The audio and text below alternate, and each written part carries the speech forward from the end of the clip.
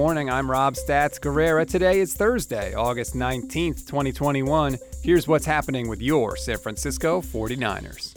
The Niners were off yesterday in preparation for their two joint practices against the Chargers today and tomorrow, but don't worry, I've still got plenty for you here. First up, I wanted to play some comments from two different people that were both on 95.7 The Game this week. First up, former 49ers quarterback Jeff Garcia, who provided his scouting report of Trey Lance's debut. It's a great learning lesson for him, just how the game speeds up in real time, how it's different than practice. And you can make all the throws and not feel the pressure of getting hit in the pocket. Now all of a sudden you're in the pocket. You have that pressure. It's going to get to you at some point. And I think there are a lot of great teaching moments that Shanahan, that the coaches can take out of this past game and really help him learn and evolve as a player. But you see the great tools. You see the ability within this young man to be something special. I mean, he has all the tools you can ever think of and ask for at the quarterback position, the mobility, the agility, the mentality to learn the game, to study the game, to want to be better with every single snap that you're out there on the field. There is no doubt that is a positive view on things that I happen to agree with, but I know that there's a lot of people out there that don't agree with me, so I wanted to let you hear an alternate opinion.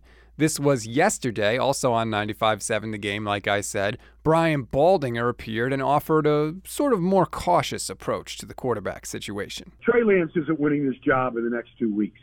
I just think that's kind of a reach to even think that that's possible. I think they're going to give him enough that I think he's going to be on the field week one for the 49ers. I've said that from the beginning, that there's going to be a package for Trey Lance.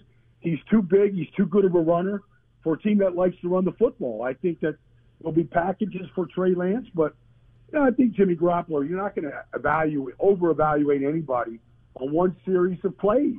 And it's a long season. So I think you got to develop both guys to a degree.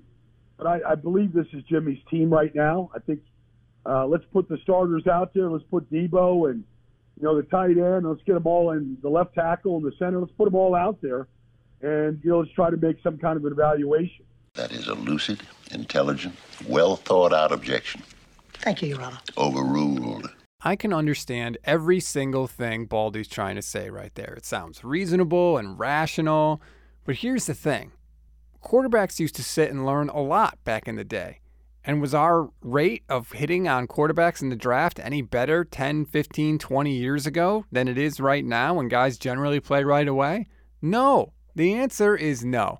And if someone can explain to me how Trey Lance is going to get better at reading defenses and figuring out which throws he can make and which throws he can't make without actually playing in the games, I'd like to hear it. I have yet to hear anyone make a rational argument for how Lance is going to get better by sitting out.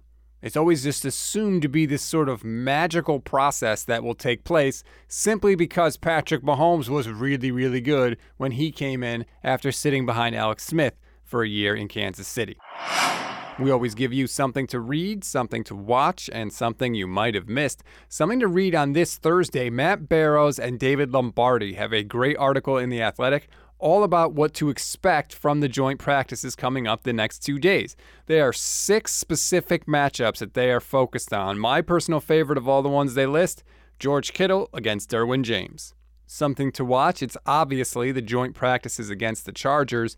Keep an eye out for the guys that are on the bubble that have been battling injuries. How much do they get out there? And yes, Jalen Hurd, I'm looking at guys just like you. Kyle said that this is more important than the preseason games themselves, so this could be the last chance for those guys to prove they deserve a spot on the team.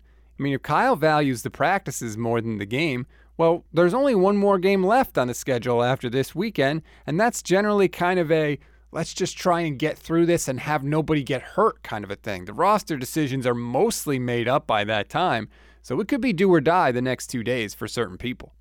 Something you might have missed, the NFL Network is slowly revealing their top 100 players list over the course of this month. Right now, 3 49ers have been included so far. Kyle Juszczyk at number 97, George Kittle at number 50, and Trent Williams at number 42. Which, by the way, is way too high. But I digress. That's going to do it for today's Stats and Eggs. Please rate, review, and follow the Niners Nation Podcast Network. Keep your eyes peeled for the Gold Standard Podcast with myself and Levin Black. That'll drop later today. Enjoy your Thursday, everybody. I'm Rob Stats Guerrera. We'll talk tomorrow.